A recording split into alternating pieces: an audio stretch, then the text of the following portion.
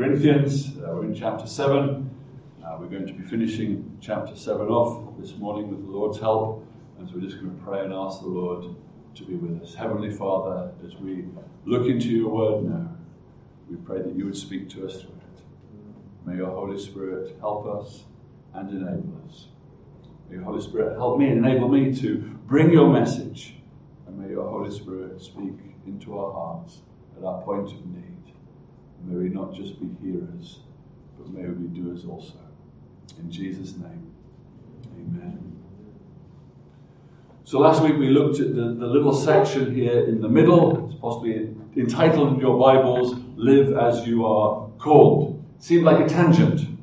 Paul was talking about the principles of marriage and purity, and then he goes off on this little tangent. And the main thrust that we saw last week from verses 17 to 24 was not to settle for the world's standards, not to settle for the dreams or the value or the meaning of life that the world gives, but to remember that as a believer, as a Christian, as someone who's trusting in the Lord Jesus Christ as our Saviour, our value is in the fact that God has called us. Our value is in the fact that Christ has paid the price for our sins. We've been bought with a price. And that gives us a peace and a confidence in the moment. And it gives us a hope for the future. But Paul now moves back from his tangent to the original theme of this chapter 7, namely relationships. And I'm just quite amazed, as often happens, that some of the subjects that we've been talking about and looking at within the student seminars just fit so closely with where we are today. And I cannot take any credit for that. This is just how the Holy Spirit has brought us through to this stage, because the tangent is connected to the rest of the chapter in some ways, but he brings it back, and now he's talking about those that are betrothed. Verse 25. Now concerning the betrothed. We need to ask ourselves, well, who are the betrothed? He hasn't talked about them before. And the original word that's used here can be translated in two ways. And maybe the version of your Bible uses the word virgin. One of the meanings is a virgin, particularly with the original there, a female who's never had sexual intercourse. But the reality here and the meaning of the word here that we have in this context is betrothed. And that's someone who has been promised to be married to somebody else. So there's a couple and they've been promised to marry one another. Now it's either by their own decision or it's been by their family deciding for them, but they are betrothed. We read of this in the Christmas story. We know it well. We know that Joseph and Mary were betrothed. They were going to be married to one another. And so, as we think of this as the word betrothed, it gives us a much better understanding of who Paul is addressing. Paul is addressing into the lives of the people that were single. They were unmarried. Single, unmarried, but they've been promised in marriage. We possibly could think of it as engagement. That's probably a close word that we would have in our minds. But there's probably a greater sort of sense of responsibility to that, a greater degree of expectation with regard to it. Now, this person should be a virgin. This person should not be someone who has engaged in sex, because as we've seen before from God's word, as we've seen earlier in this chapter and earlier in the passage, sex outside of marriage is sin. And so this betrothed person, they are single, they're waiting to get married, they've been promised, and they should be as sexually pure. Now, God's expectation, God's command for the unmarried is that they are virgins, that they are sexually pure. Gentlemen, I know that in some cultures, the male's sexual purity is not considered as important as the female's. And there's no distinction in God's word. Sexual purity, no sex before marriage, is both for the lady and for the man. It is for everyone. And you probably heard the word fornication, and we're told not to be fornicators. Fornication, simply put, is having sex outside of marriage, sex before marriage, and it is a sin. And God is calling his people to be sexually pure. Now, betrothal in those days was a big deal, and it would be something that the whole family would be involved with, and very often it would be the fathers and the uncles that would come together, and I'm sure that the mummies and the aunties would be behind the scenes, and they would be working this out. And maybe for some of you from the African context, that's something that sort of is not dissimilar to what you're used to. You're used to the family gathering and chatting this through and working out the way forward. And there would be a betrothal and a bride price and then a marriage. And so we have this situation that Paul is speaking into. He hasn't spoken to these people before. It's a first. He hasn't spoken to the people that are betrothed. But he says in verse 25, as he carries on, I have no commandment from the Lord. Which is basically Paul saying that unlike the subject of marriage that he talked about before, Jesus, when he was on this earth, spoke directly into marriage, spoke directly into divorce. And so the Apostle Paul in the previous verses would say this is from the Lord. But he's saying there isn't that. Jesus didn't speak directly about this subject. But at the same time, Paul is stressing that this teaching comes with his apostolic authority. Verse 25 continues, but I give my judgment as one by the Lord's mercy is trustworthy. So friends, this means this teaching is important. We can't say this is not important because Jesus didn't tell it. This is important. This is God's word. This is the Apostle Paul, who was a mouthpiece for God, and we have his word recorded for us as God's word, so it is important.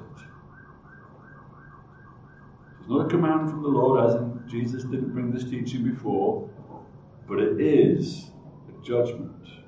It is something that's been given to us by the Lord through the means of Paul the Apostle. The other point of clarification that we need at the very beginning to get the most from this passage is what Paul means in the first part of verse 26, when he says, I think that in view of the present distresses. I think that in the view of the present distresses, because he goes on to say what he's saying because of the present distresses. And so for us to understand what this passage is meaning, it would really be helpful for us to get a mind around what this is. He's going to give advice to people that are betrothed in the context of the present distress. He's going to encourage people to get married or not to get married because of the present distress.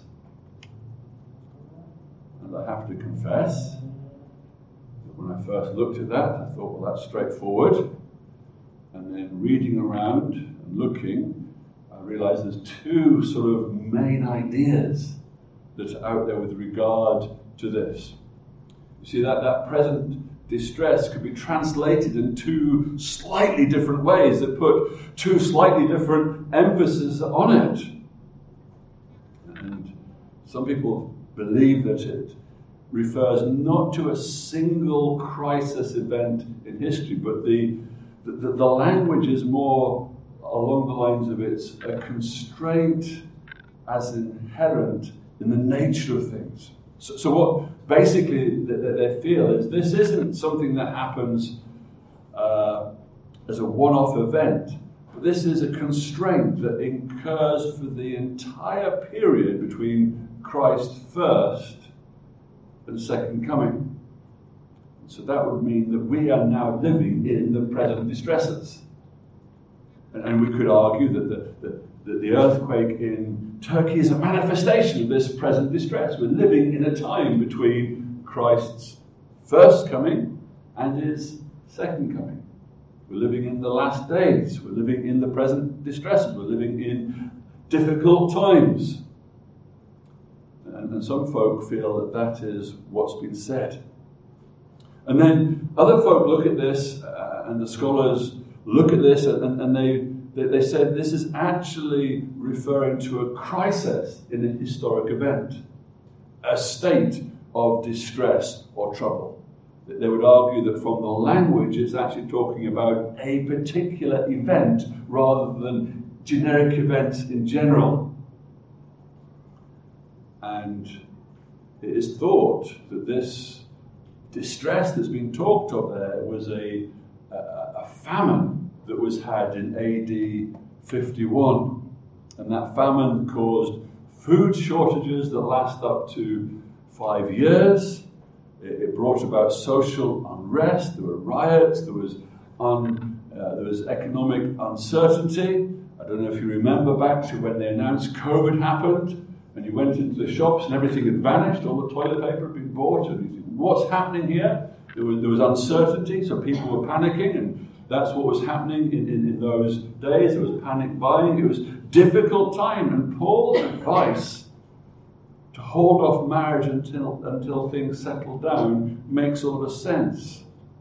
Now, these two options, they don't change the application. The application that Paul is bringing and highlighting is that our time on earth is temporary, and we shouldn't become too attached to the earthly activities. We should be living beyond that, like we heard last week. Where is our value? Our value is in the fact that Christ has called us and we've been bought with a price. And because of that, we don't become too attached to the earth's activities, the world's values. But I think on balance, and I won't be dogmatic, I'm not going to have a fight over it, but I think the second is most likely. The second is most likely because of the historic and cultural context and how the language works out. It fits in so well. You see, it's much easier for a single person to get through a social upheaval than a married person, particularly a newly married person. They have obligations, they have responsibilities, and generally speaking, in those days and ages, as soon as a couple got married, within 9-10 months, there was a baby.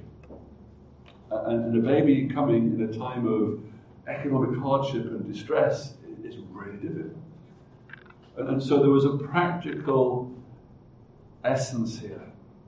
And so what I want us to do now is to continue to look at what Paul advises to those that are betrothed. They've been promised to each other in the light of this present distress or this impending distress, this problem that is there. And he starts off by going back a bit. He doesn't quite address the betrothed first. He says, if you're married, stay married. He keeps coming back to that. There's no excuse to get divorced. We looked at some of the reasons why you may. We're not going to go over that again, but the default main position without the caveats is if you're married, you stay married, you have no choice. It's a recap, a little sort of headline recap of what Paul said earlier in the chapter. And then he also goes on and says, if you're unmarried, stay unmarried. Now, this is not a commandment. It's advice. We need to be aware of this.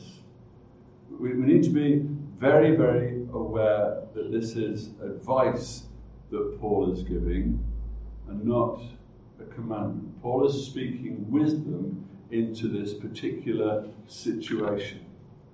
He says that if you do marry, you've not sinned, and if you're betrothed to a woman, married, she's not sinned. So if you do or you don't, there's not sin there. It's not a commandment, there is advice.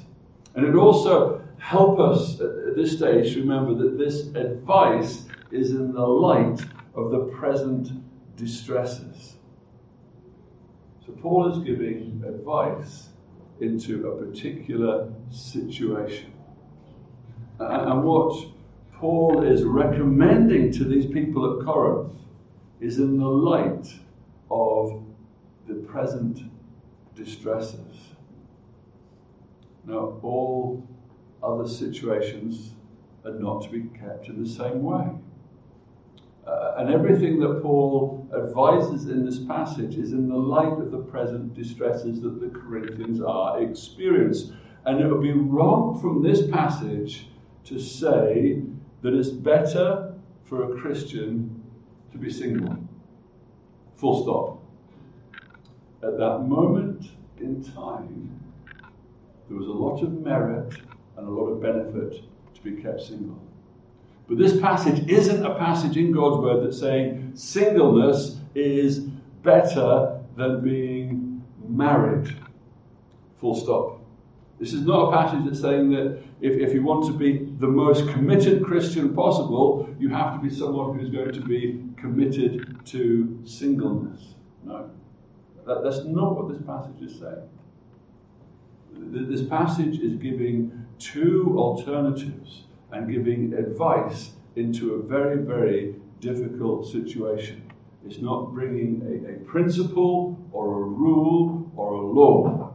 And it certainly doesn't give us warrant to say that preachers should be unmarried or priests should be unmarried. There's nothing there about that at all.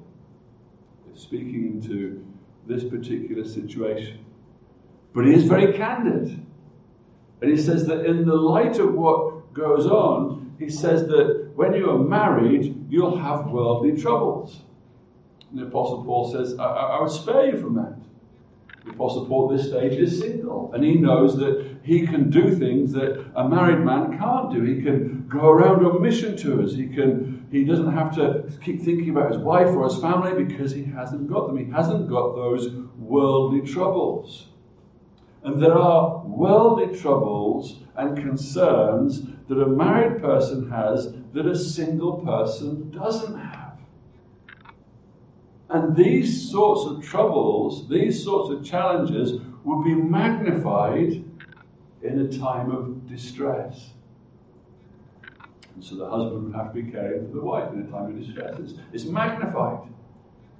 You need to take care of children. It's magnified.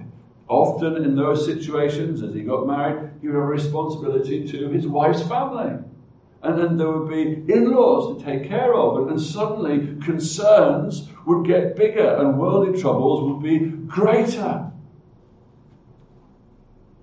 And so he said, look, these distresses, I would want to spare you from them. They're real. They're difficult. And then Paul goes on to emphasize kingdom living. We need to be careful with this as we come to the end of verse 29. He says, those that have wives live as though they had none, and mourn as though they were not mourning, and rejoice as though they were not rejoicing, and buy as though they had no goods, and deal with the world as though they had no dealings with it. And this could be a bit complicated because immediately we could take this verse out of context, particularly that one, if they have wives, live as though they had none. Is Paul saying to these men, get rid of your wives, every man for yourself, look after yourself, and live like that? Well, of course not.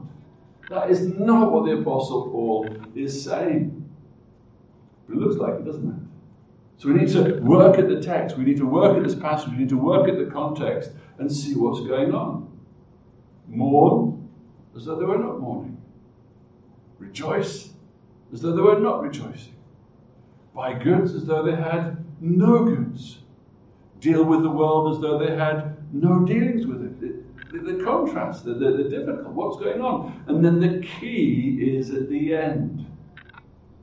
As Paul says, for the present form of this world is passing away. And so Paul is saying, yes, there is distresses. And yes, there are everyday occurrences, wives, husbands, mourning, rejoicing, buying, selling, dealing. This is what goes on in the world. But remember what's going on in the world in everyday life is not what life is all about. You see, there's a link to what happened before. There's a link to that earlier bit. There's a link there in this sense that Paul was telling the Corinthians that their value is not in what the world tells them their value is. Their value is in Christ. Their value is that they are called. Their value is that God has paid the price for them. And because God has called them and paid a price for them, they shouldn't be living for this world. And so he's saying, in this dangerous time, in these difficult days, yes, your life has opportunities. Yes, your life has concerns. Yes, there is these present distresses. But remember, this world and everyday living is not what life is all about. We are to set our eyes on eternity. Corinthians is like this. The sky, not the grave, is our goal. The world is represented in this grave. It just finishes. It doesn't last forever. And yes, we have wives and husbands, and yes, we have mournings and rejoicings, and yes, we have need of buying goods and need of dealing with these worlds, and they must continue, they must happen, life must go on. But that's not the big deal. The big deal, Corinthians, is that you've been saved. The big deal is you've been bought with a price. The big deal is the fact that this present world is passing away. And your investment for life, it should be for kingdom living. Your investment for life should be looking forward to eternity, not getting caught up in this moment. And so we need to ask ourselves, what are we living for? Are we so caught up in husbands and wives that we are not living for Christ? We are living in a time now where there is mourning going on around and about us. And it is right for us to mourn. And it is right for us to be sad. But that mourning and sadness shouldn't rob us of the fact that we should be looking forward to eternity. And similarly, our rejoicing and our joyfulness of a newborn baby shouldn't rob us of the fact that we should be looking forward to eternity. And then the busyness of your week shouldn't rob you of the fact that we should be looking forward to our eternity. We need to be eternally minded people, right to our relationships. And Paul brings it right back to relationships, and he brings it right back to marriage, and he brings it right back to those that are being betrothed. But I just want to emphasize this for a moment.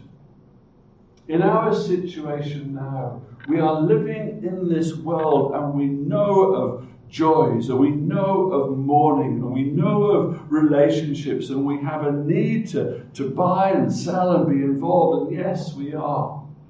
But don't let those things dictate your life. They are not your life. Are you eating to live, or are you living to eat, as people say? And what are we living for? Are we living to live for this moment, or are we living for eternity? We've been saved for in eternity. The price that has bought us in eternity with our Heavenly Father. And so this is what was being said to them. Look beyond the moment. Look to the eternity. And then he brings it back to the marriage situation. He brings it back to those that are betrothed to be married. In verses 32 to 34, the first part of 34, he's speaking of some of the challenges of marriage. And he says that a married person is anxious. A married person is anxious. He's anxious about worldly things, about pleasing his spouse. And he's been very open. And then sometimes our marriages can be so focused on worldly things and pleasing our wives that it pushes our eternal view out of the way. And that's a danger. That is a danger. It's not a showstopper. It's a danger. And Paul is saying this is a danger.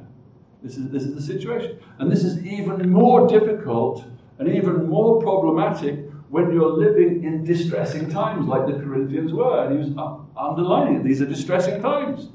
And these worldly things and pleasing your spouse will become magnified all the more in these difficult times. And then he goes on in verse 34 to 35 to contrast it with a single person. And he says, look, the single person doesn't have these concerns. A single person doesn't have these concerns. I've often said it, that I didn't realize kind of like how selfish I was until I got married. And as I was just sort of learning and getting my head around that, child number one came along. And then I realized how really selfish I was when someone was dependent on me 24/7. And when you are married, there is a responsibility. When you are single, you haven't got that. And when you haven't got that, there is the opportunity, not it will happen, there's an opportunity to give undivided devotion to the Lord. Now, singleness nowadays is celebrated, not as an opportunity to give undivided devotion to the Lord, but it's celebrated as to be able to give undivided attention to yourself. But Paul, from his spiritual perspective, speaking to these Corinthians, is saying, look, that there is a real blessedness about being single. And particularly in these stressful situations. There are material advantages to being single, and there are spiritual advantages. Material, and you don't have to worry about someone else. Material, and you have more money for yourself or more money to be able to give away. Spiritual advantages, you have more time for the Lord, more time to devote yourself. You haven't got that. And Paul spells both those things out. And so, Paul wants to help those that are betrothed. They're not married yet. They're promised to be married. And he says to the married, look, you stay married. And he says to the single, look, I advise you to stay single. But to those that are betrothed, to those that have been promised in marriage, to those that their families that were dealing with the bride price and talking about it and agreed this marriage to happen, Paul says, look, you've got some choices. And he sets out some guidelines. And he sets out some very helpful guidelines for them then. And I think these guidelines are also very helpful for us now. Our situation is different, but let's look what it says to them then, and then we can see how it could be helpful to us now. You see, betrothal meant that they were heading for marriage. They're not married. And so Paul says, look, you've got two options here. You can get married, or you can leave it. You don't have to get married. Maybe leave it till after the distresses, or maybe call it off in total. You're not married. You can either get married or stay single as you are. And in verse 36, he gives some guidelines of why, if you're betrothed, you should get married. And the first one is here, and it's interesting because he's saying if anyone thinks, in verse 36, if anyone thinks that he's not behaving properly towards his betrothed. So that the person should get married if the members of the family are thinking that's what should happen.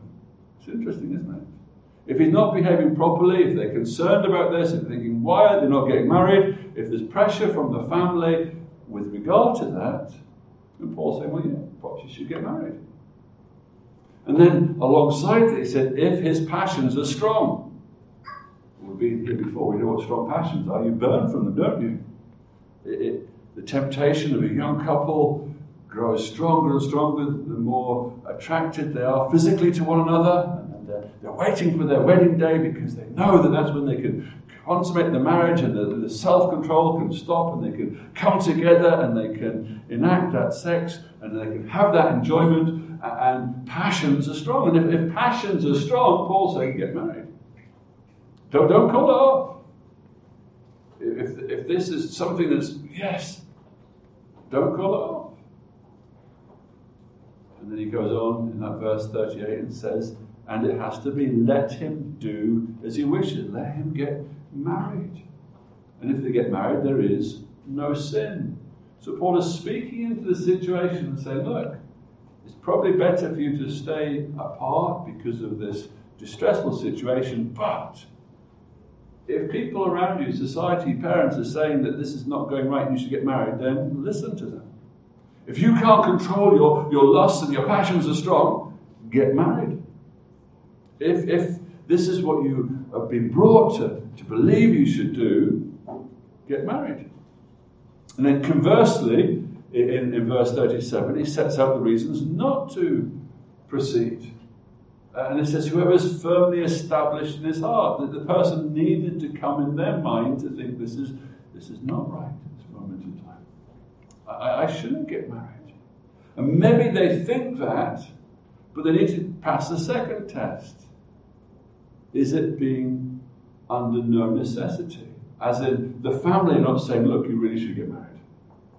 The family is saying you really should get married. If society is pushing that upon them, then there's a necessity. And Paul's saying, no, then you can't say no. And then thirdly, you have to have your desires under control.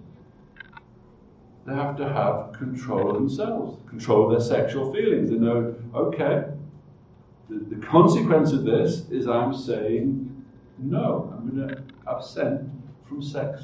That's not going to happen. We're going to be celibate. We're not going to enter into sex because we are not married. We're not going to get married. We're going to be apart. And you can only do that if you can control your desires. And again, that notion of being determined in his heart. God needs to have persuaded them. And so what Paul is laying out is not this is what you must do or this is what you should do. This is what you have to do. He's saying there are ways of looking at this. You need to discern this. You need to work this out. And this is the principles that you need to apply in working it out. And so what does this mean to us? I think it speaks into our situation. It certainly speaks into the conversation that we were having yesterday in regard to relationships. We had some great discussions, and I'm really thankful for the openness that we had. And those that weren't here, you missed out. We had the girls on one side and the guys on the other, and it got quite frantic at times, but it was good. It was helpful. But one thing that we did notice was the world in this day and age is a day and age of casual relationships. They didn't happen in Paul's time. It wasn't casual relationships like that. It wasn't dating for the sake of dating. I mean, you hear of little kids in the kindergarten. Oh, look, that's his boyfriend, that's his girlfriend. It starts as young as that. And then the kids in middle school are dating. Oh, I'm not going out with him anymore. I'm going out with them now. What? How is that? What's going on? And then you see it in university settings, don't you? And people sort of hooking up and getting on with each other. And that was not around in the culture of the Bible. So the Bible doesn't mention it. Paul doesn't mention it. He doesn't talk about, and when you're going out. There wasn't a going out status. When you're courting, it was you were betrothed or you were not betrothed. It was just as simple as that. And this culture nowadays is not a helpful culture. These casual relationships are not helpful. This sort of dating for the sake of dating is not a biblical concept. And I would argue this passage speaks directly into relationships now. It uses that language of being betrothed. And I believe that we can say that as Christian young men and women, when you're thinking about relationships, when you're thinking about getting involved with somebody in a relationship sort of setting, whether you call it dating, whether you call it courting, whether you call it whatever you call it, is you should be entering this with a view to marriage. It is not a game. It is not to play about with. It's not for your enjoyment. The world tells you the relationship's about enjoyment. It's about the 14th of February and Cupid and chocolates and fluffy cupids floating around and this lovely feeling of falling in love, and then a horrible feeling of falling out of love, and a lovely feeling of falling in love again, and then a horrible feeling of falling out of it, and then bickering and backbiting and getting stressed because your friend is smiling at that person's his person, and that person's their person, and it's all a huge mess. And it messes with church unity when youth groups and young people start dating without being serious about it.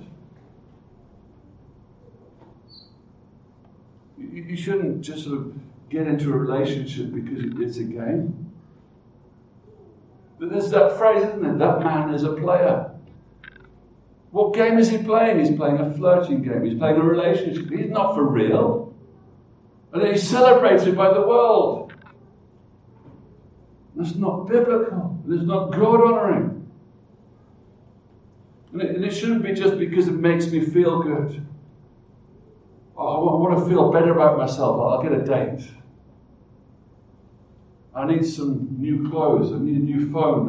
I'll get a date. I'll get some guy to buy things for me. No, this is not what it's about. You can't say, well, everyone else is doing it, so I have to do it. Or you don't want to do it because I'm going to get left on the shelf. Yeah?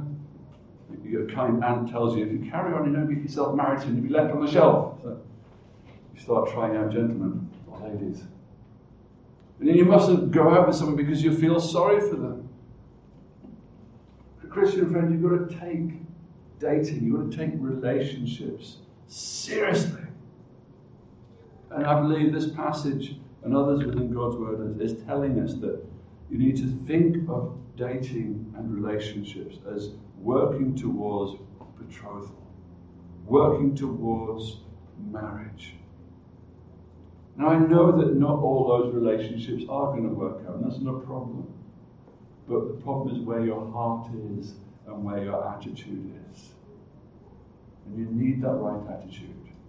And the beauty of a relationship and engagement and a betrothal is you're not married. So if you realize that this is going wrong, if you realize that person is not the person for you, if you realize that that annoying habit is going to kill you if you're married, you can take a step back. You can walk away from it. There's no shame. Pain, difficulty, challenges, yes. But you can do it. But once you're married, you're stuck. And so there is this sort of fire break, if you like, that allows you to righteously look towards marriage, but also righteously walk away from it if it's not right or it's proper. But jumping in and out of relationships is emotionally damaging. I mean, I've worked with people who've been sort of falling in and out of love and relationships, and it's a nightmare because they need to be focused on their job, and they're not because there's little Tweety birds floating around, and it's all exciting. And you can get good things out of them, they get some work out of them there because there's a good feeling, and then a few weeks later, they're sort of, oh, dude, what's happened? That didn't work. And there's this roller coaster of emotions going on. And it's spiritually dangerous because it's not as God intended. And it can lead to all sorts of temptation. And as I said before, it can be damaging to churches, breaking unity, upsetting people. And so Paul has given this advice, hasn't he? He said, look, two options. He sets out, if you're going to get married, this is why you should. If you're not going to proceed, this is the reasons why you shouldn't. And so he outlines two outcomes. He says, in spite of these present difficulties, he says to them, so he who marries his betrothed does well. He's not opposed to marriage. Paul is not opposed to marriage. He says, if you marry, you do well. And then he goes on to point out that he who refrains from marriage will do even better. And the context of doing even better is in this situation of the present difficulties. He's not saying that singleness is better than marriedness. There are those of you here that God will gift marriage, and there may be some of you here that God, for a season or maybe for your whole life, will gift you with singleness. And neither singleness or marriedness is better. We can't see it like that. And you see, what is going on here is the man who doesn't marry has done better because of the pleasant complexities. But it doesn't mean that he's never going to get married. It doesn't even mean that he might never get married to that woman that he was betrothed to. After that period of time, they could get married if it's appropriate. Now, the decision to get married in those days is placed, or the decision that Paul is saying is placed in the hands of those. He's not saying the church says you get married or don't get married. He's not saying that God says you get married or don't get married. He's saying, look, you need to judge this on the merit of his situations. And this is interesting, isn't it? Because in some cultures, and certainly in Europe and the UK in the past, marriage has been put on the pedestal, and everyone says you must get married, and everyone who didn't get married was seen as a bit of a misfit, someone who was pitied, and you've got that expression, oh, you're left on the shelf, and always a bridesmaid, never a bride. And in some churches, singles after a certain age aren't well catered for. And that's wrong. That's wrong. But there's a contrast now, because singleness, certainly in Europe, has become is not seen as social failure. It's seen as social success. It's a mark of liberation. It's putting away traditional ideas. It's being independent, and you carry on, and it's fueled by selfishness and often sexual promiscuity. And the Apostle Paul here is refusing to go on an extreme. He's recognizing that it's legitimate to be single, and it's legitimate to be married. And practically speaking, sometimes it's better to be single in some circumstances. And he says this, I say this for your own benefit. He's not laying a restraint. He's saying you're free to choose. Use these guidelines. But there's some principles that underline these guidelines. It goes back to verse 9 of this chapter. If you cannot exercise self-control, you should get married. If your sexual desires are burning within you, you're better to marry than burn with passion. Single person here, your sexual purity matters to God. And you need to be real about it. If you cannot exercise self-control, then you need to get married. You need to ask God to help you. Be patient until you get married, for sure. You need to ask God to help you battle with that. And then it shouldn't be a surprise to us that we have these urges, because marriage and sex is a blessing from God. And the self-control issue shouldn't surprise us, because we're made with these desires. And you must not just shrug your shoulders and say, I can't help it, I was made that way, I'll just sit. No, that's not an excuse. We're given a pattern and a plan. And the other caveat here is that a believer should only marry in the Lord. There's no right to be outside of that. And so we need this balance within our church life and in our church family. Those of us who are married need to stop treating the singles like they have a disease, Or when you're going to get married, or you're not getting younger. The biological clock is still ticking. Why are you still single? Maybe if you did this, that, or the other, you could attract somebody. We have to remember, he who refrains from marriage will do them better. There's a right time for it. And on the other hand, those of you that are single need to be aware of your own propaganda. I think that if anything is a disease, it's marriage. People needing to pair up and get married, it's only because they can't make it on their own. Really, what are they like? And I know it doesn't help when your uncles and aunties ask you insensitive questions like, when are you going to get married? Have you not got married yet? Who's a special person? And it's not nice when married couples invite you around for a meal and they're sitting opposite you is the person they think is right for you. It doesn't help, does it? But those of you who are single, remember, he who marries does well. But in all of this, we have to come and remember that the love story that truly makes us complete, the love story that truly matters, is not with another human being.